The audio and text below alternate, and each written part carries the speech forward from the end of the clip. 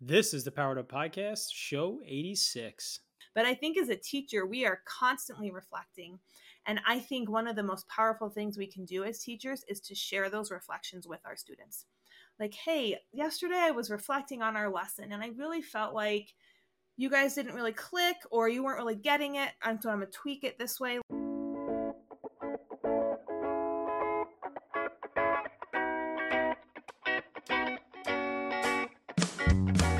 Welcome to a real-world education with insight and advice from teachers in the game, where current and former educators reveal what truly sets apart the great teachers and what it takes to make a positive impact on students. Whether you're in pre-service learning, new to the game, or a seasoned veteran, this is the show for you. You'll leave feeling inspired to take action because we are powering education by empowering you.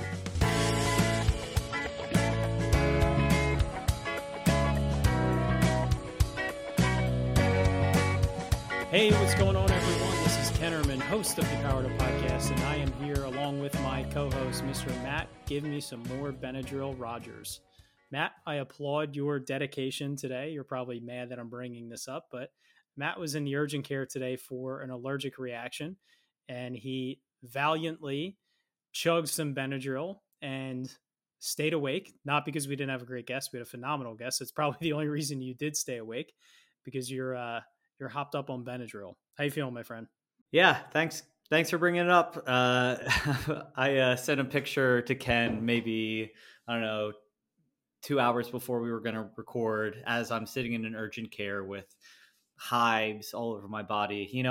Ken, I don't know about you. We've talked about, taking health days, and you've celebrated me doing that once last year. 4 times in my career, I just have been lucky to be healthy.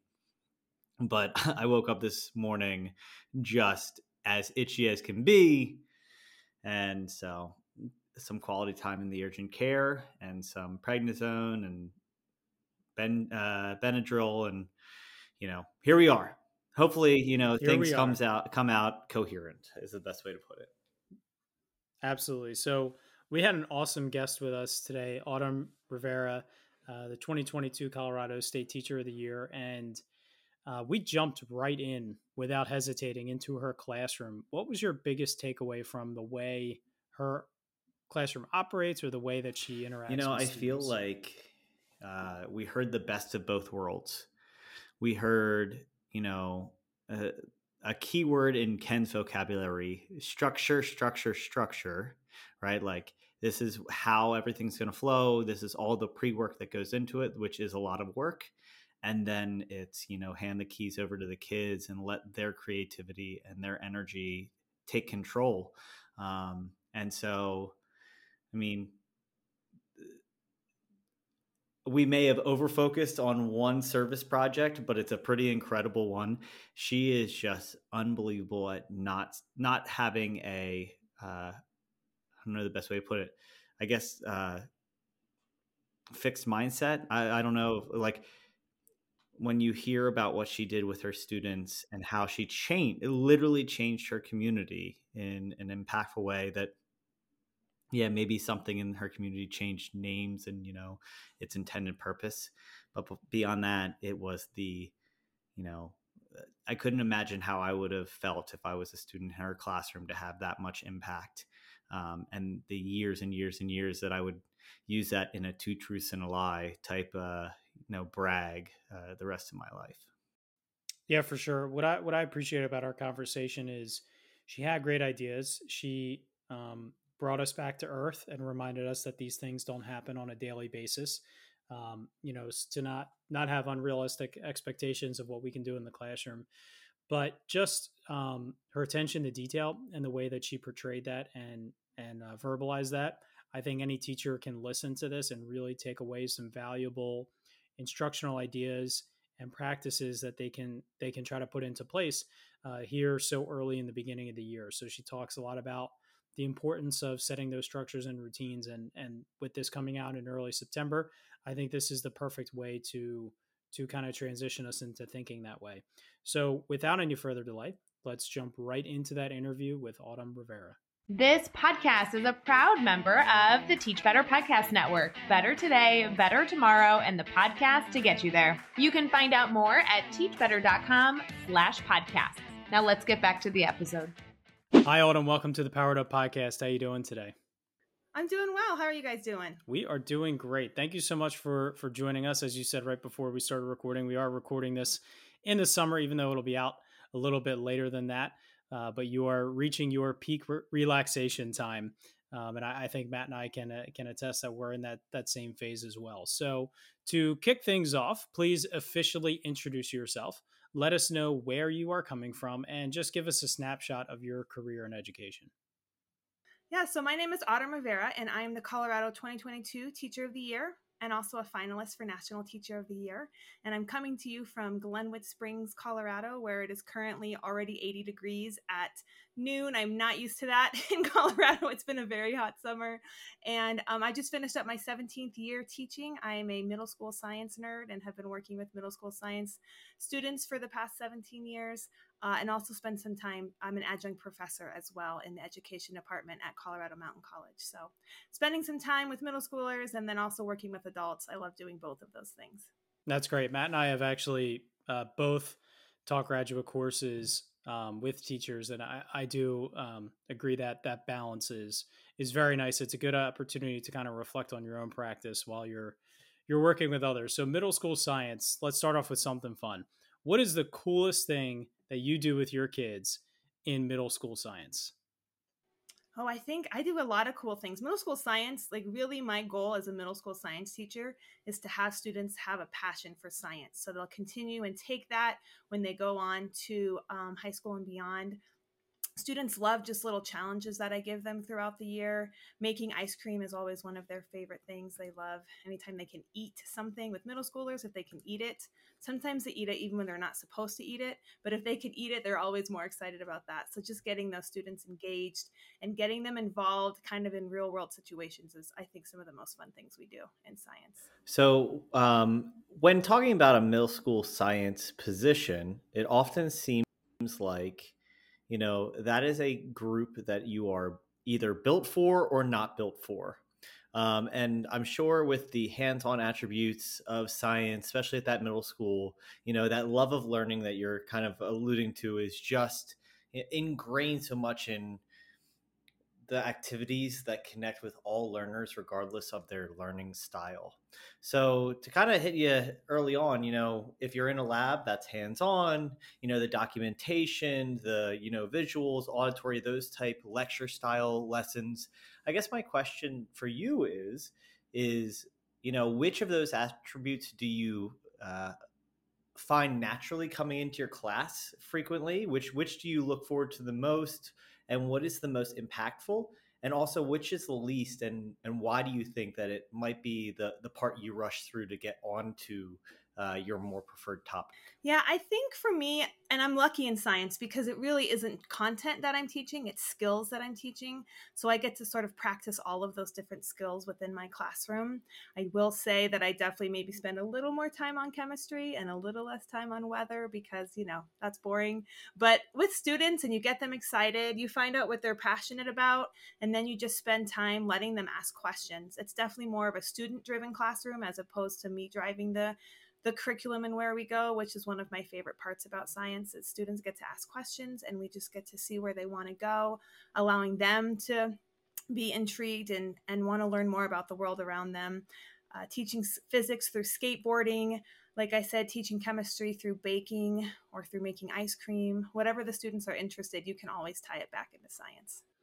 Can you give us a specific example of where maybe an activity, a lab, a project came forth because of the student interest that you were seeing or you were hearing from kids that you hadn't done in the past, and maybe you still do it to this day, or it was kind of inserted for 1 year and then it faded away because it was very personalized to the students you had at the time? Yeah, so one of my favorite things to do as a teacher is to empower students to feel like they can make a change now. So many times our students are being told, like in the next grade level or in the next school or when you're in a college or when you're an adult, and they're never allowed to make really any sort of change or any sort of decision preparing them for the present. And so I really want to change that narrative and allow my students to feel empowered. And a couple years ago, we were doing a project where we were researching the Colorado River, which flows right by my school. And we spent the entire semester learning about it. And students learn a lot about the animals and plants that live along there, about the different erosion and deposition parts of it. And they raise money through selling some of their artwork. And every year they donate it to different areas, local charities and things that usually they pick. And usually it's like a river conservancy or something like that. And one year, a sixth grader decided that she had heard about a local lake that was up for sale. It was a private lake, part of the Colorado River watershed. And it was up for sale, and a local land trust was trying to purchase it. And so she brought the idea to me that we should donate our money to that land trust instead of donating it to the other places we normally do. And so we kind of went from there, where we presented to the students the pros and the cons of the situation. We let the students sort of come to their own conclusions. I want my students to be able to make their own decisions, and they decided that this was something they wanted to do. So we donated the money that we had raised, and they continue to raise more. And in the end, they raised over $1,000, which maybe doesn't seem like a lot, but when it's 11 and 12-year-olds doing that, it can be really powerful. And the Land Trust was able to purchase this land. And in October of 2021, our Governor Polis, announced the Sweetwater Lake as the newest state park in Colorado. And so it was a really powerful experience to see these students sort of decide this is something they wanted to get behind. And it was hard because we were raising money during COVID. We went on lockdown and we were selling t-shirts online, but just letting those students, that one moment where that student said, is this something that we can do? And just kind of diving into that, it was really cool to see what they did. Can I just ask a question related to this? And first off, that's incredible. Second part of that is, oh my goodness, what are you going to do next year? I mean, compared to something like that, wow. I guess my question is, we often think about these style activities where it's community development or, giving back to a cause that you believe in, as almost like when we're in teacher preparation school and you're writing a lesson plan and you're like, okay, that kind of checks that box. That kind of checks that box. And all of a sudden you have 13 standards in a 25-minute lesson because, it's general.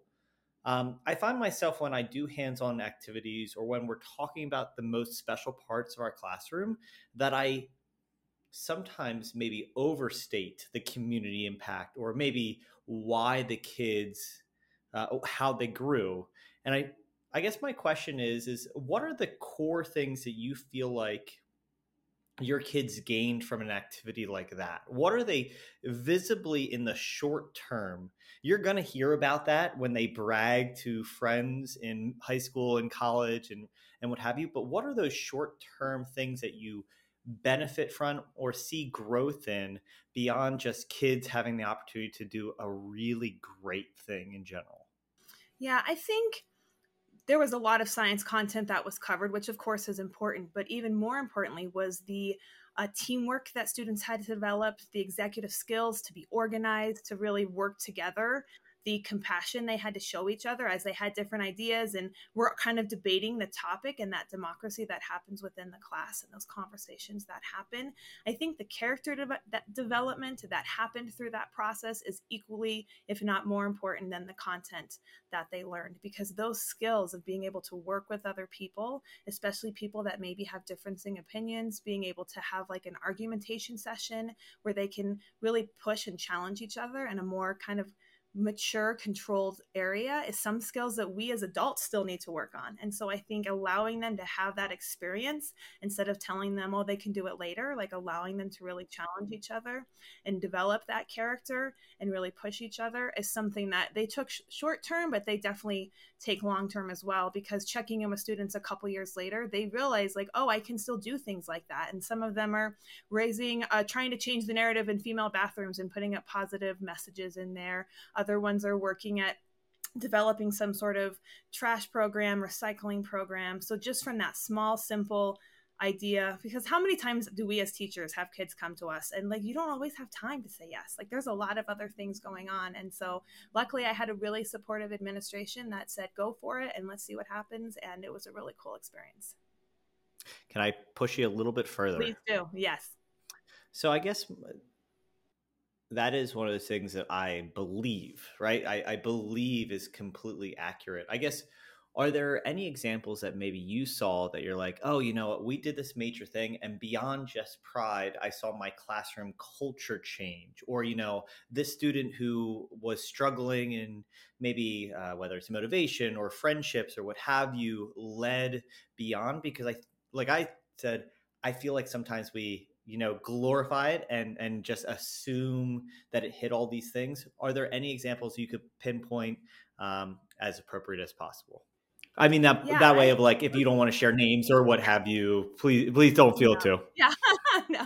Well, let me clarify. This does not happen in my classroom all the time. It's not like every year I'm like, and now here's the next big thing. You know, it's something that happens with just what's happening in the world around you and the students you have. But the student that brought the idea to me was a very shy student, was not someone that was really raising their hand and sharing out answers or leading the class. They were kind of just in the back doing their schoolwork. And so the fact that she even felt comfortable to come up to me and sort of say, hey, class, I think we shouldn't do this. We should do this instead. I think in middle school, as a female, like that can be a really difficult time just to kind of say, no, I don't think we should do that. And to watch her grow from this sort of shy student into a strong leader in 8th grade was a really powerful experience just for her. And I think for her peers around them, the peers really, her peers viewed her as like, oh, here's someone that kind of knows what's going on. And they wanted to just sort of understand and really kind of develop friendships that maybe weren't there before, but because they had a common goal, you know, students from all different sort of cliques and different, you know how middle school is and all of that world, but they were like, here's our unifying thing. And they all sort of worked together. And we had kids organizing the bake sale and another group of kids assembly lining, making these ornaments that they wanted to sell. And another group of students were designing t-shirts and they were giving each other feedback.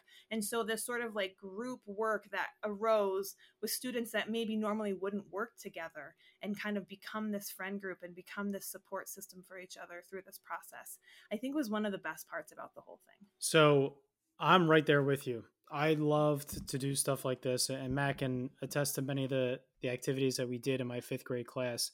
And pushback I would often hear from educators that, you know, Matt, like you were saying, you believe in it, is how do I fit this all in? How do I find the time to do this when I have, you know, my laundry list of curriculum that I'm supposed to teach? And I gave some specific strategies, but I would say with you know, full honesty, I never got less done. No matter how much of this I built into my classroom, I never got less done.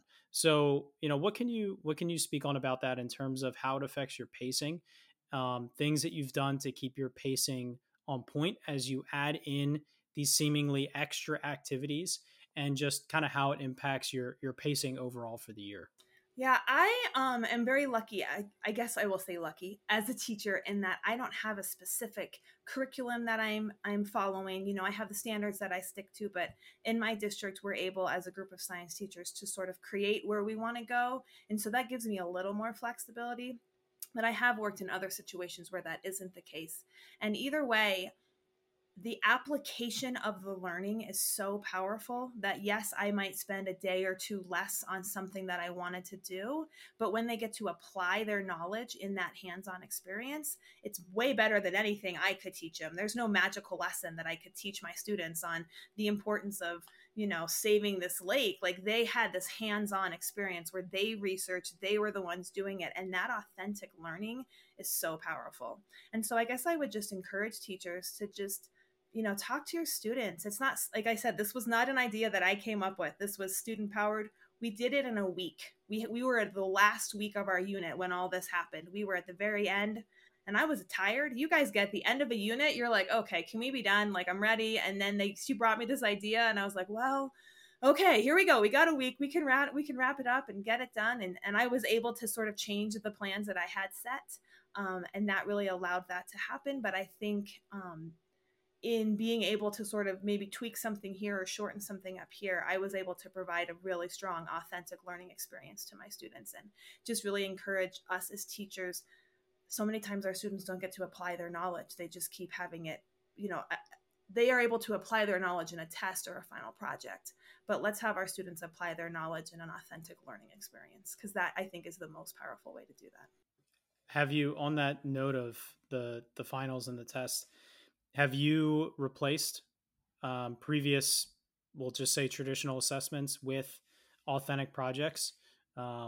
Is it happen in conjunction with it, before it, or are you looking to replace those traditional assessments with these authentic activities? And do you have any advice along that? I think I'm slowly in the process. It's a lot of work. And so it's not something that's happening overnight for sure. But like, for example, I am able to partner with a local radio station here in my town called Andy Zanka Youth Empowerment Program, which allows my students to make public service announcements about different topics. And so I've had them do quick 30-second public service announcements on what they've learned. And when the students know, hey, that's going to be heard on the radio for the entire community to hear, all of a sudden they're like, okay, we got to get our work done. We got to do it. And so just reaching out, I think the informal education world, our amazing community that's out there around all of our schools, we need to find a way to sort of break down that barrier between the classroom and what's happening in the greater community around us, because there's so many awesome groups out there that want to be able to support, but they don't really know how. And sometimes it's hard as teachers because we're so busy to like look for ways to do that. So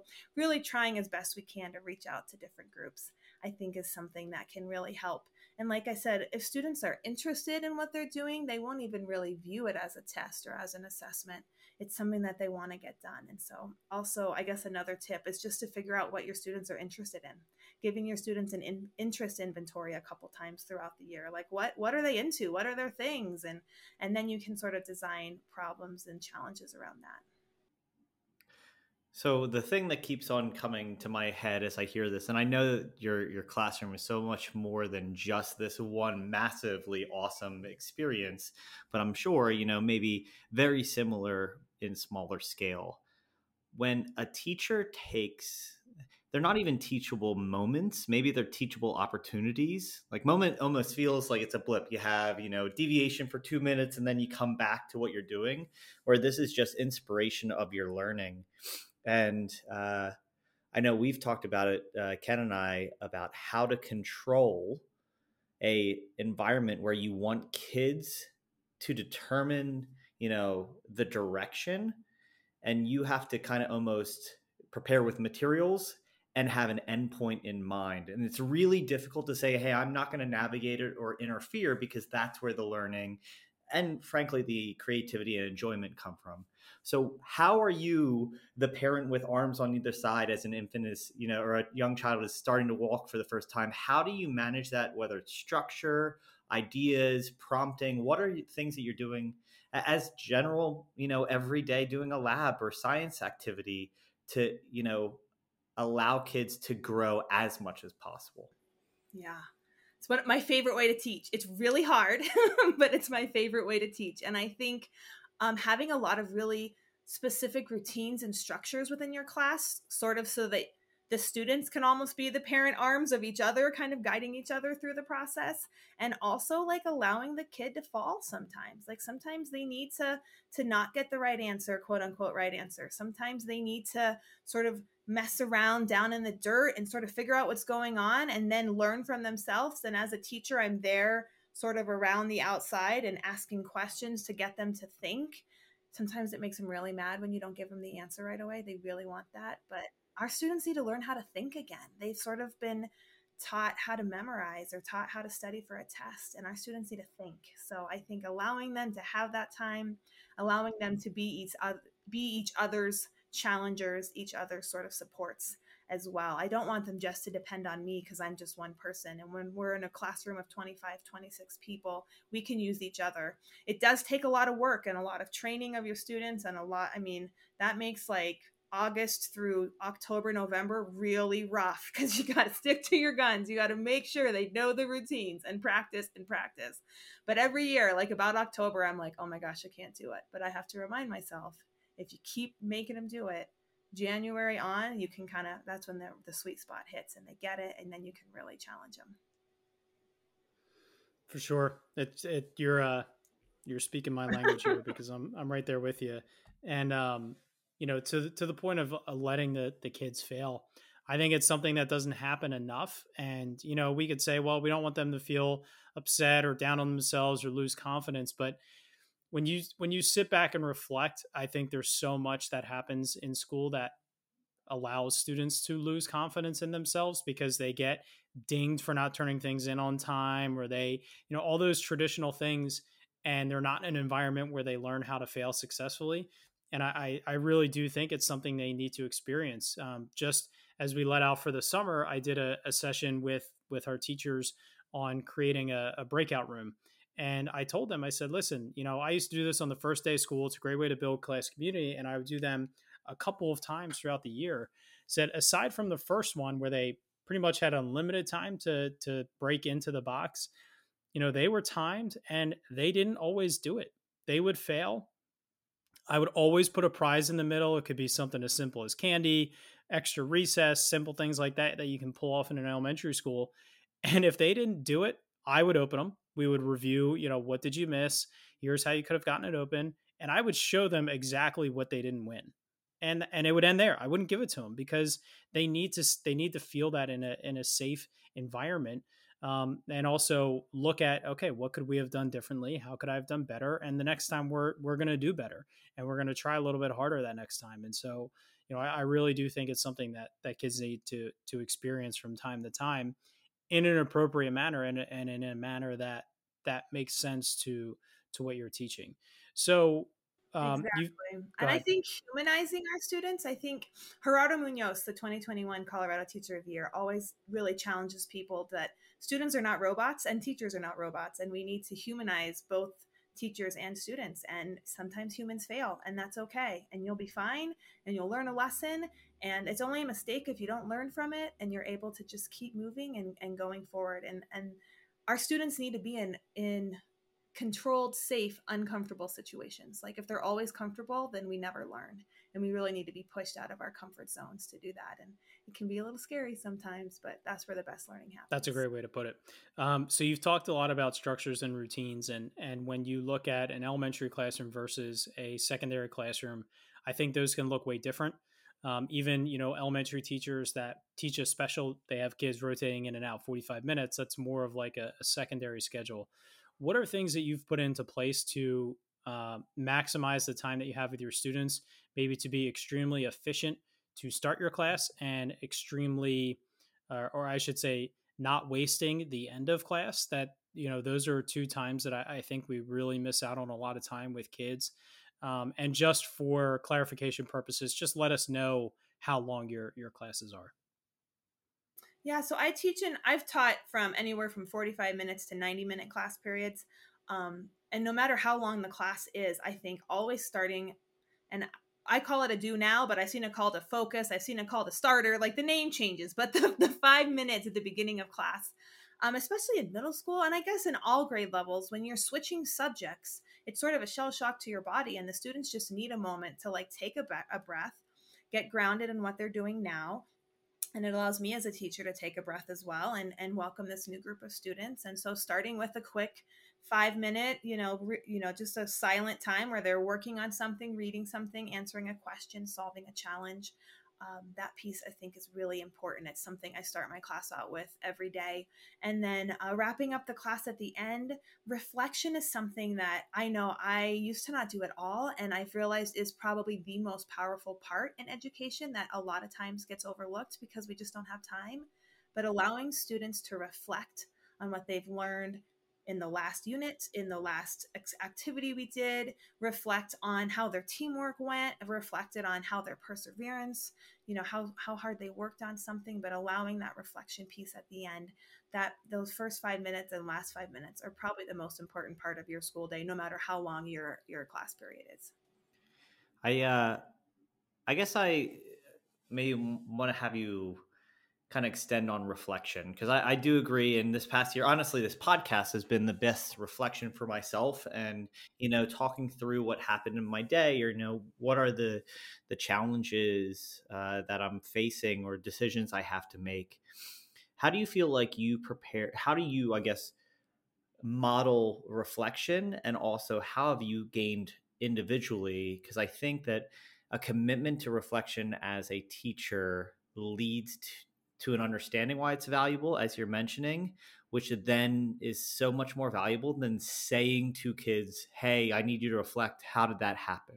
Right? Like a reflection in class could be 2 or 3 questions. It doesn't have to be a major thing. Yeah, and it needs to be guided. It can't just be like, okay, everyone reflect. You know, an 11-year-old is not going to know what that means. And so I think when I have my students reflect, it might be something as simple as like, okay, everyone stop what you're doing. Think about your teamwork. Is everybody right now focused? Is everyone part of it?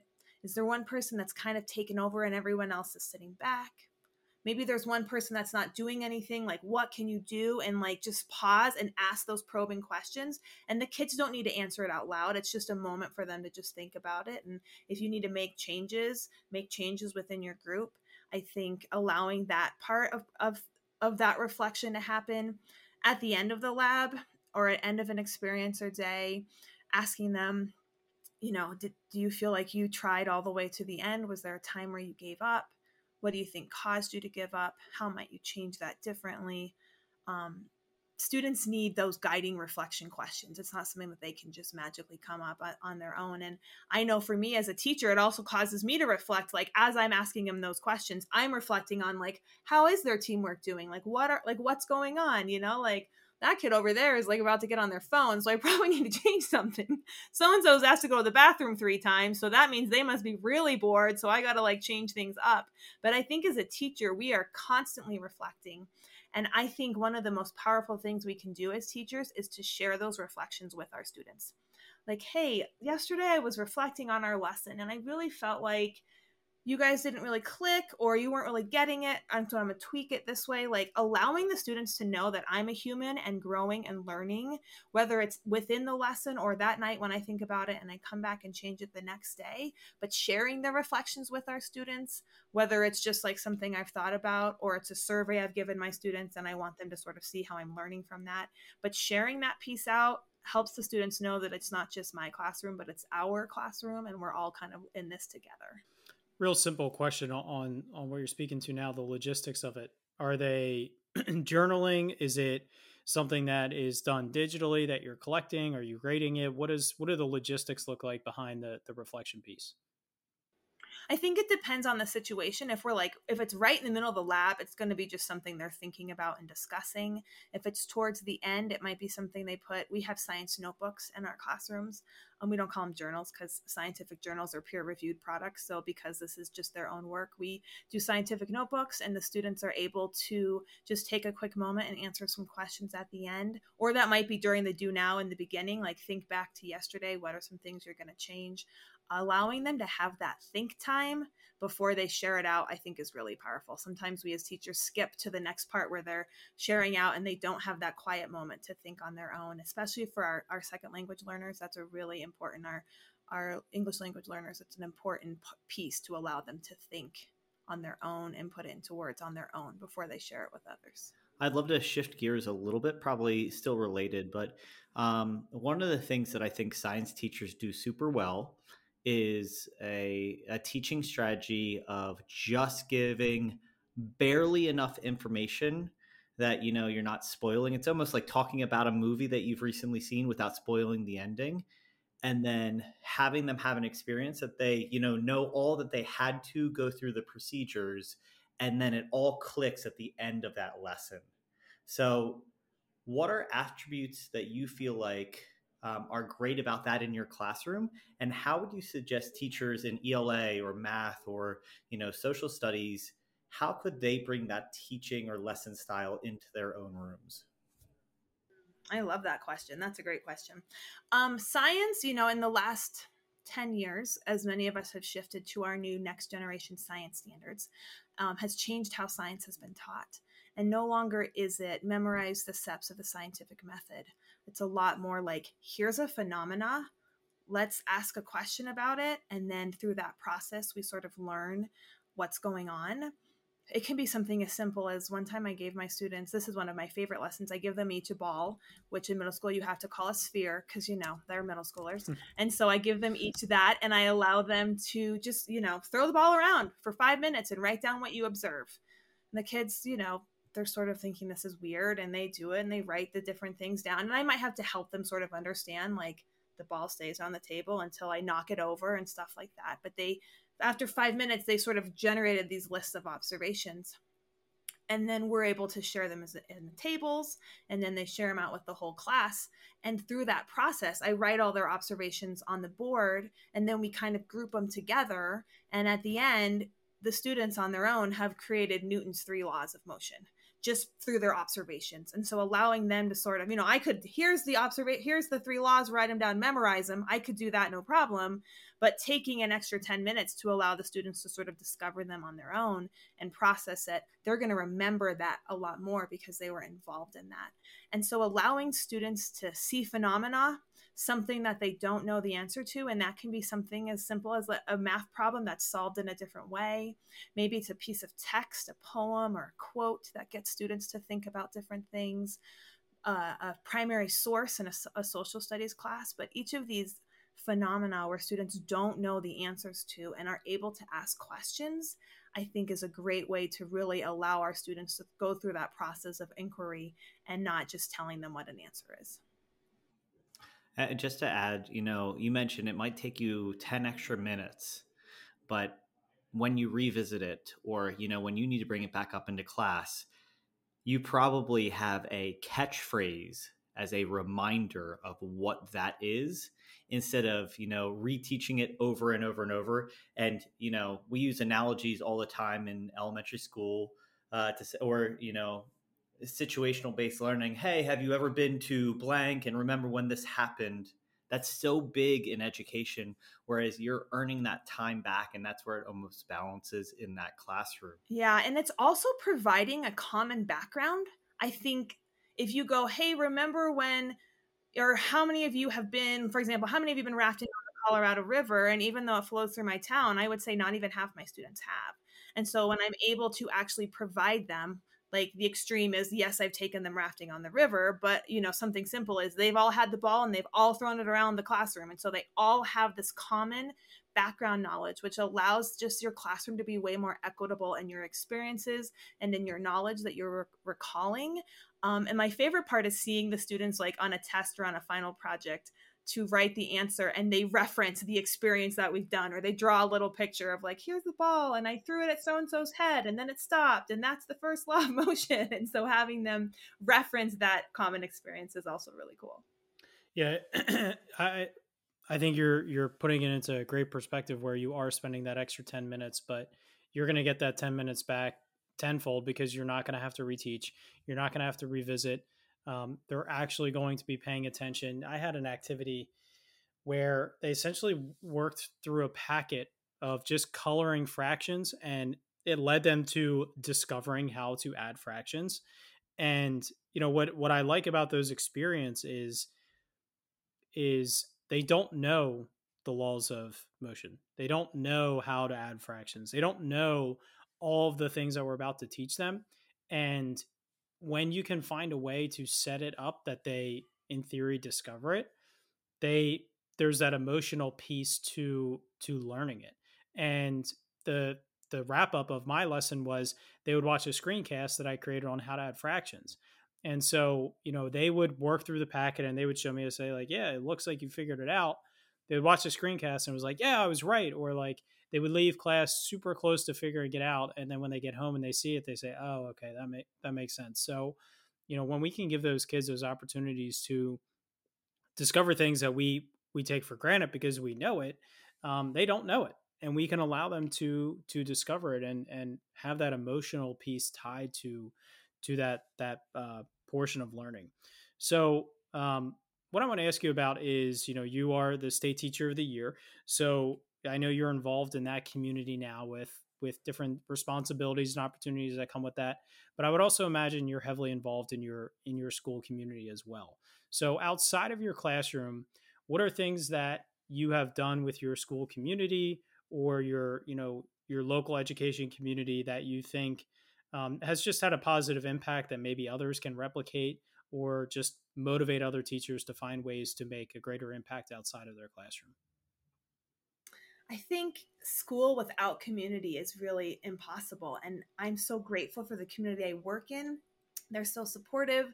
I love going to the grocery store. And of course, you're going to have a quick parent teacher conference or you'll see a student. I always love when I'm trying to buy something for my niece or nephew. And I'm like, I need a kid opinion. And I look around and sure enough, there's always going to be some sort of student there that I can ask them for feedback. But I think as teachers, if you can do the things, if you can go to the football game, go to the dance recital, take, I know it can be a lot, but if you can just spend an hour or two stopping by one of their extracurriculars that students do, it is going to go so far in your classroom because the students all will be like, oh my gosh, Mr. Rivera, you were at the championship, football game. And I got to see my sixth graders playing each other and just being there. They're so excited. They just love that piece. And that connection that you can make outside of the classroom just carries over. And the parents know that you care, the community's there. And it's my favorite thing to do. And I think sometimes people don't understand how strong that experience can be for your students and for yourself. And when the students know that you care, they're just going to work that much harder in your classroom. It is crazy to think that, simply going to a practice or a game makes a huge difference. But I mean, I think you're saying it so accurately. There's nothing like the Monday after going to visit or, the day after that visit, because even a middle schooler is they may not be as upfront about how much it mattered to them, but they are going to act differently in your classroom, and you're going to have some allies in that classroom when you need it, right? Like when something's going on, and maybe that power shift changes when hey, how are you doing the group work today? And it's, a totally different learner. And just to being able to tie that into that like teamwork, like, hey, remember when you guys were on the field doing this and you guys were, you were down a point and you really persevered and you got, you scored and tied the game, you should take that and apply it here in this problem or this challenge. And just being able to have that connection and debrief the game the next day or the dance recital or, the horse competition, any of those things. It's something that it's really fun. I love it. So you're obviously an incredible educator, before we've met, but we can clearly see why, you are deserve the honors. I guess my question that I love asking people like you who are in this special position is, what about your classroom really, solidifies why you earned this position?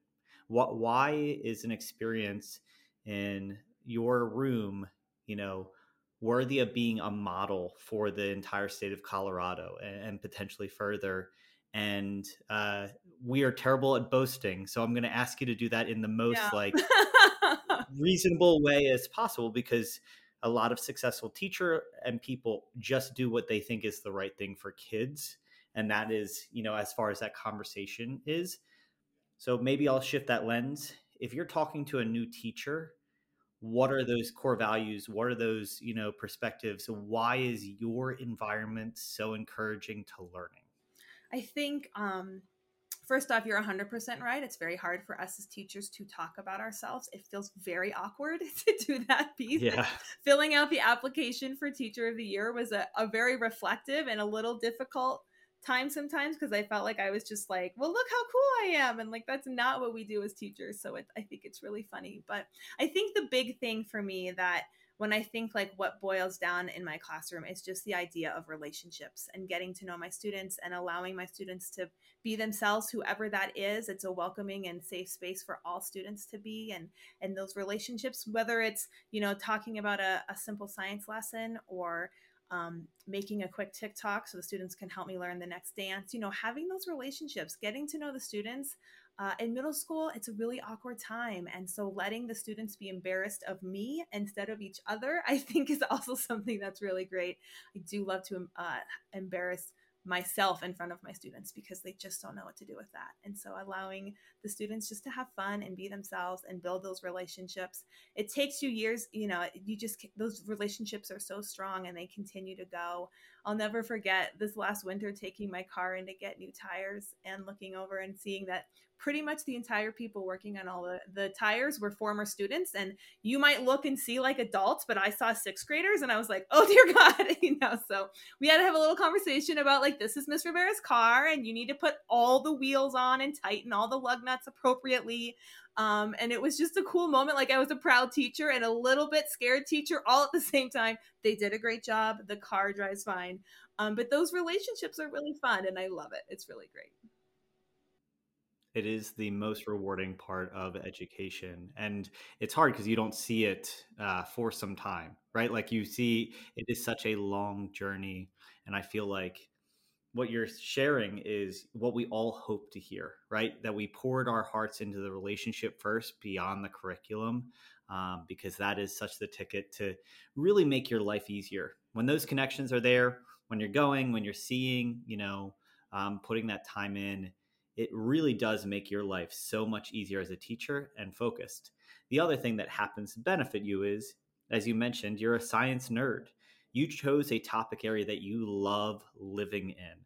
And I think that's sometimes what we forget about too is, I love teaching all of the subjects in 4th grade. I would not want to separate, and doing your best to find something that just clicks with you, that you could do it day after day after day after day, is really important. So that, care, that love, that interest flows out of you naturally instead of forcing. Yeah. And I think having so if you ask the students what's one thing they remember about me, they will, all of them, no matter what, say, she's the teacher that's obsessed with the Ninja Turtles. And it's true. I have a giant shrine in the back of my classroom of, Ninja Turtle stuff I've collected over the past 17 years of teaching, but the students always remember it. And I think getting a gimmick, if you can, whatever it is, find your thing that the kids can connect to you with, and they just come and stand and they stare at it. They just love it, but it's been, something that's going on, and it just helps build those connections. And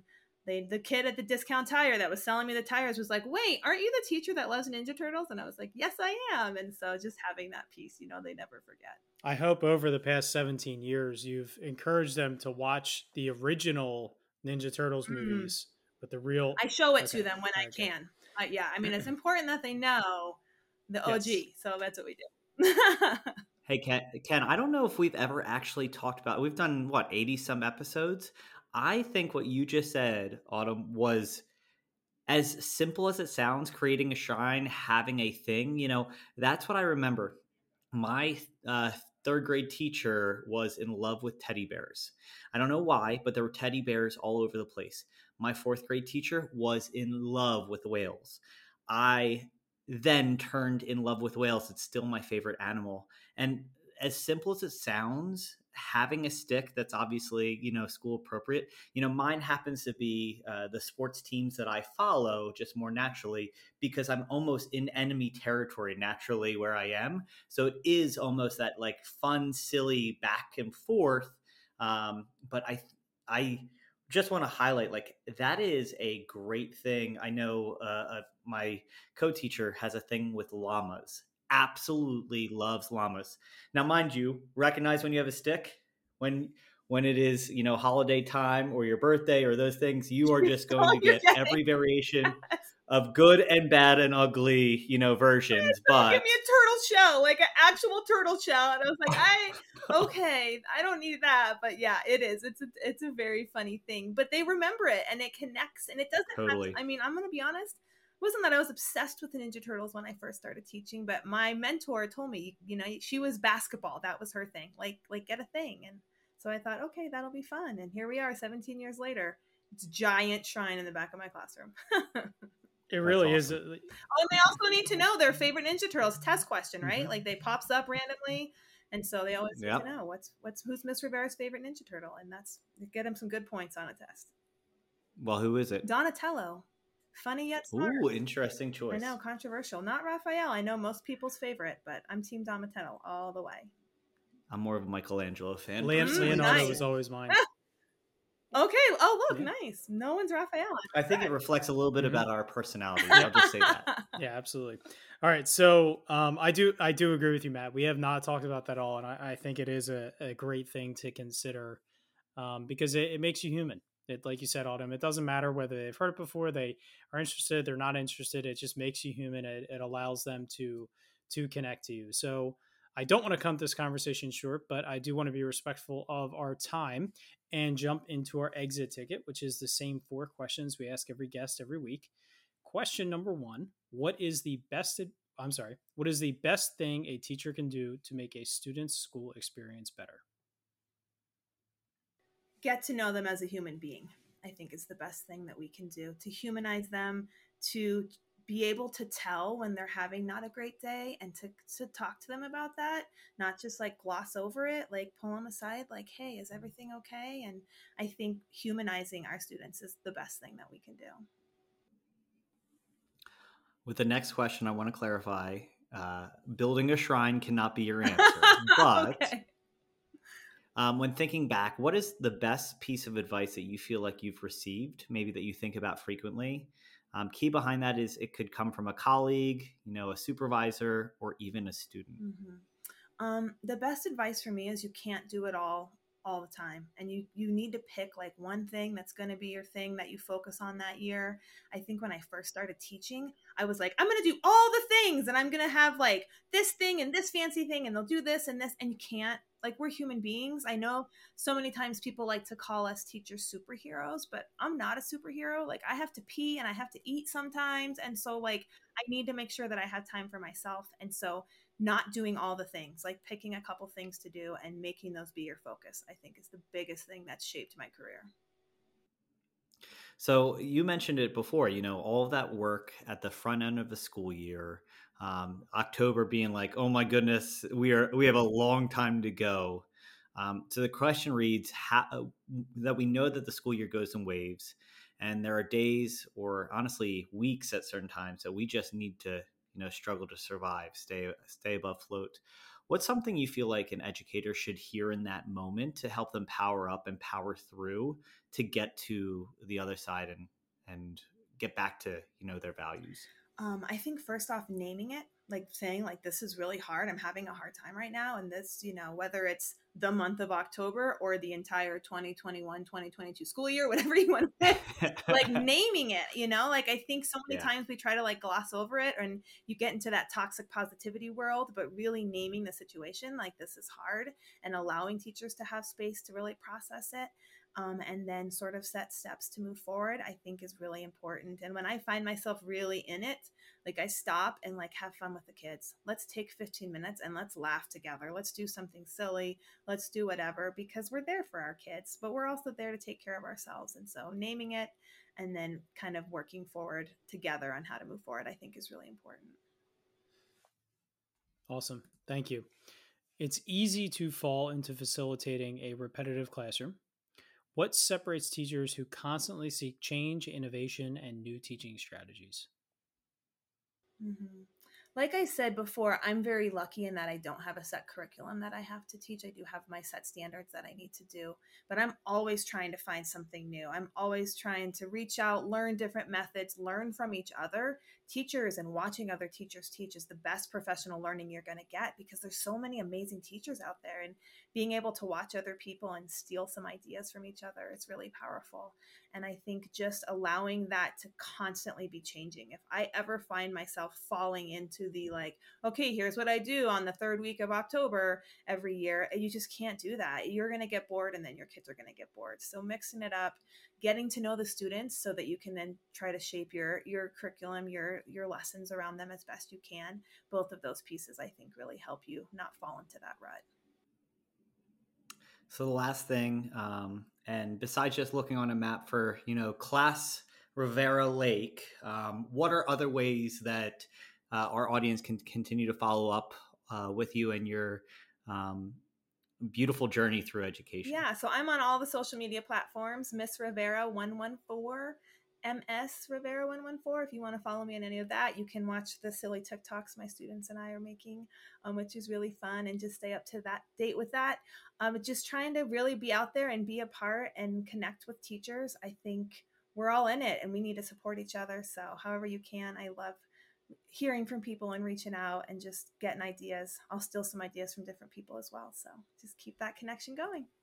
Awesome. Thank you so much, Autumn. We really appreciate your time and you joining us. And as Matt said earlier, it is very clear as to why you were selected as the Colorado Teacher of the Year. Your students, your school, your community is clearly very lucky to have you as a part of that. So please keep doing what you're doing.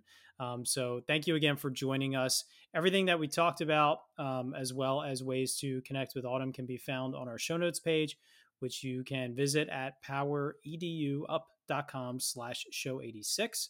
So we will put that there as well. There's also a button for you to leave us a review on Apple Podcasts if you wouldn't mind doing that, so more educators can hear the amazing conversations that Matt and I get to participate in every week. If you have not already, and this is your first time listening to us, please subscribe to us, whether it be on YouTube or your podcast platform of choice. So Autumn, thank you again. It was great to meet you, and I look forward to continuing to follow you on social media, and maybe we'll be able to connect again in the future sometime. And Matt, why don't you power us on down here? All right. As we power this episode down, you've left us feeling powered up. Hopefully you don't transition to thinking about school too soon as you're in that bliss of summer. But we know that you're going to have an incredible year, and we appreciate everything you shared today.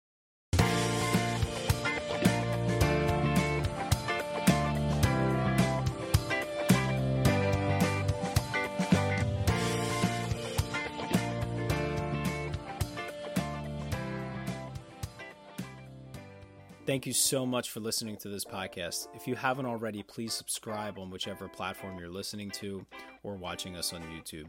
Each week we get to talk to amazing educators who are making a positive impact on the lives of students, their colleagues, administrators, and education as a whole. It's been such a privilege every week to be able to talk to these incredible individuals, learn from them, grow with them, and better myself and all of education through these conversations. If you haven't already, please consider sharing this with a colleague, someone who can benefit and be powered up from the experience of listening to these incredible conversations. Because of Powered Up, we are powering education by empowering you.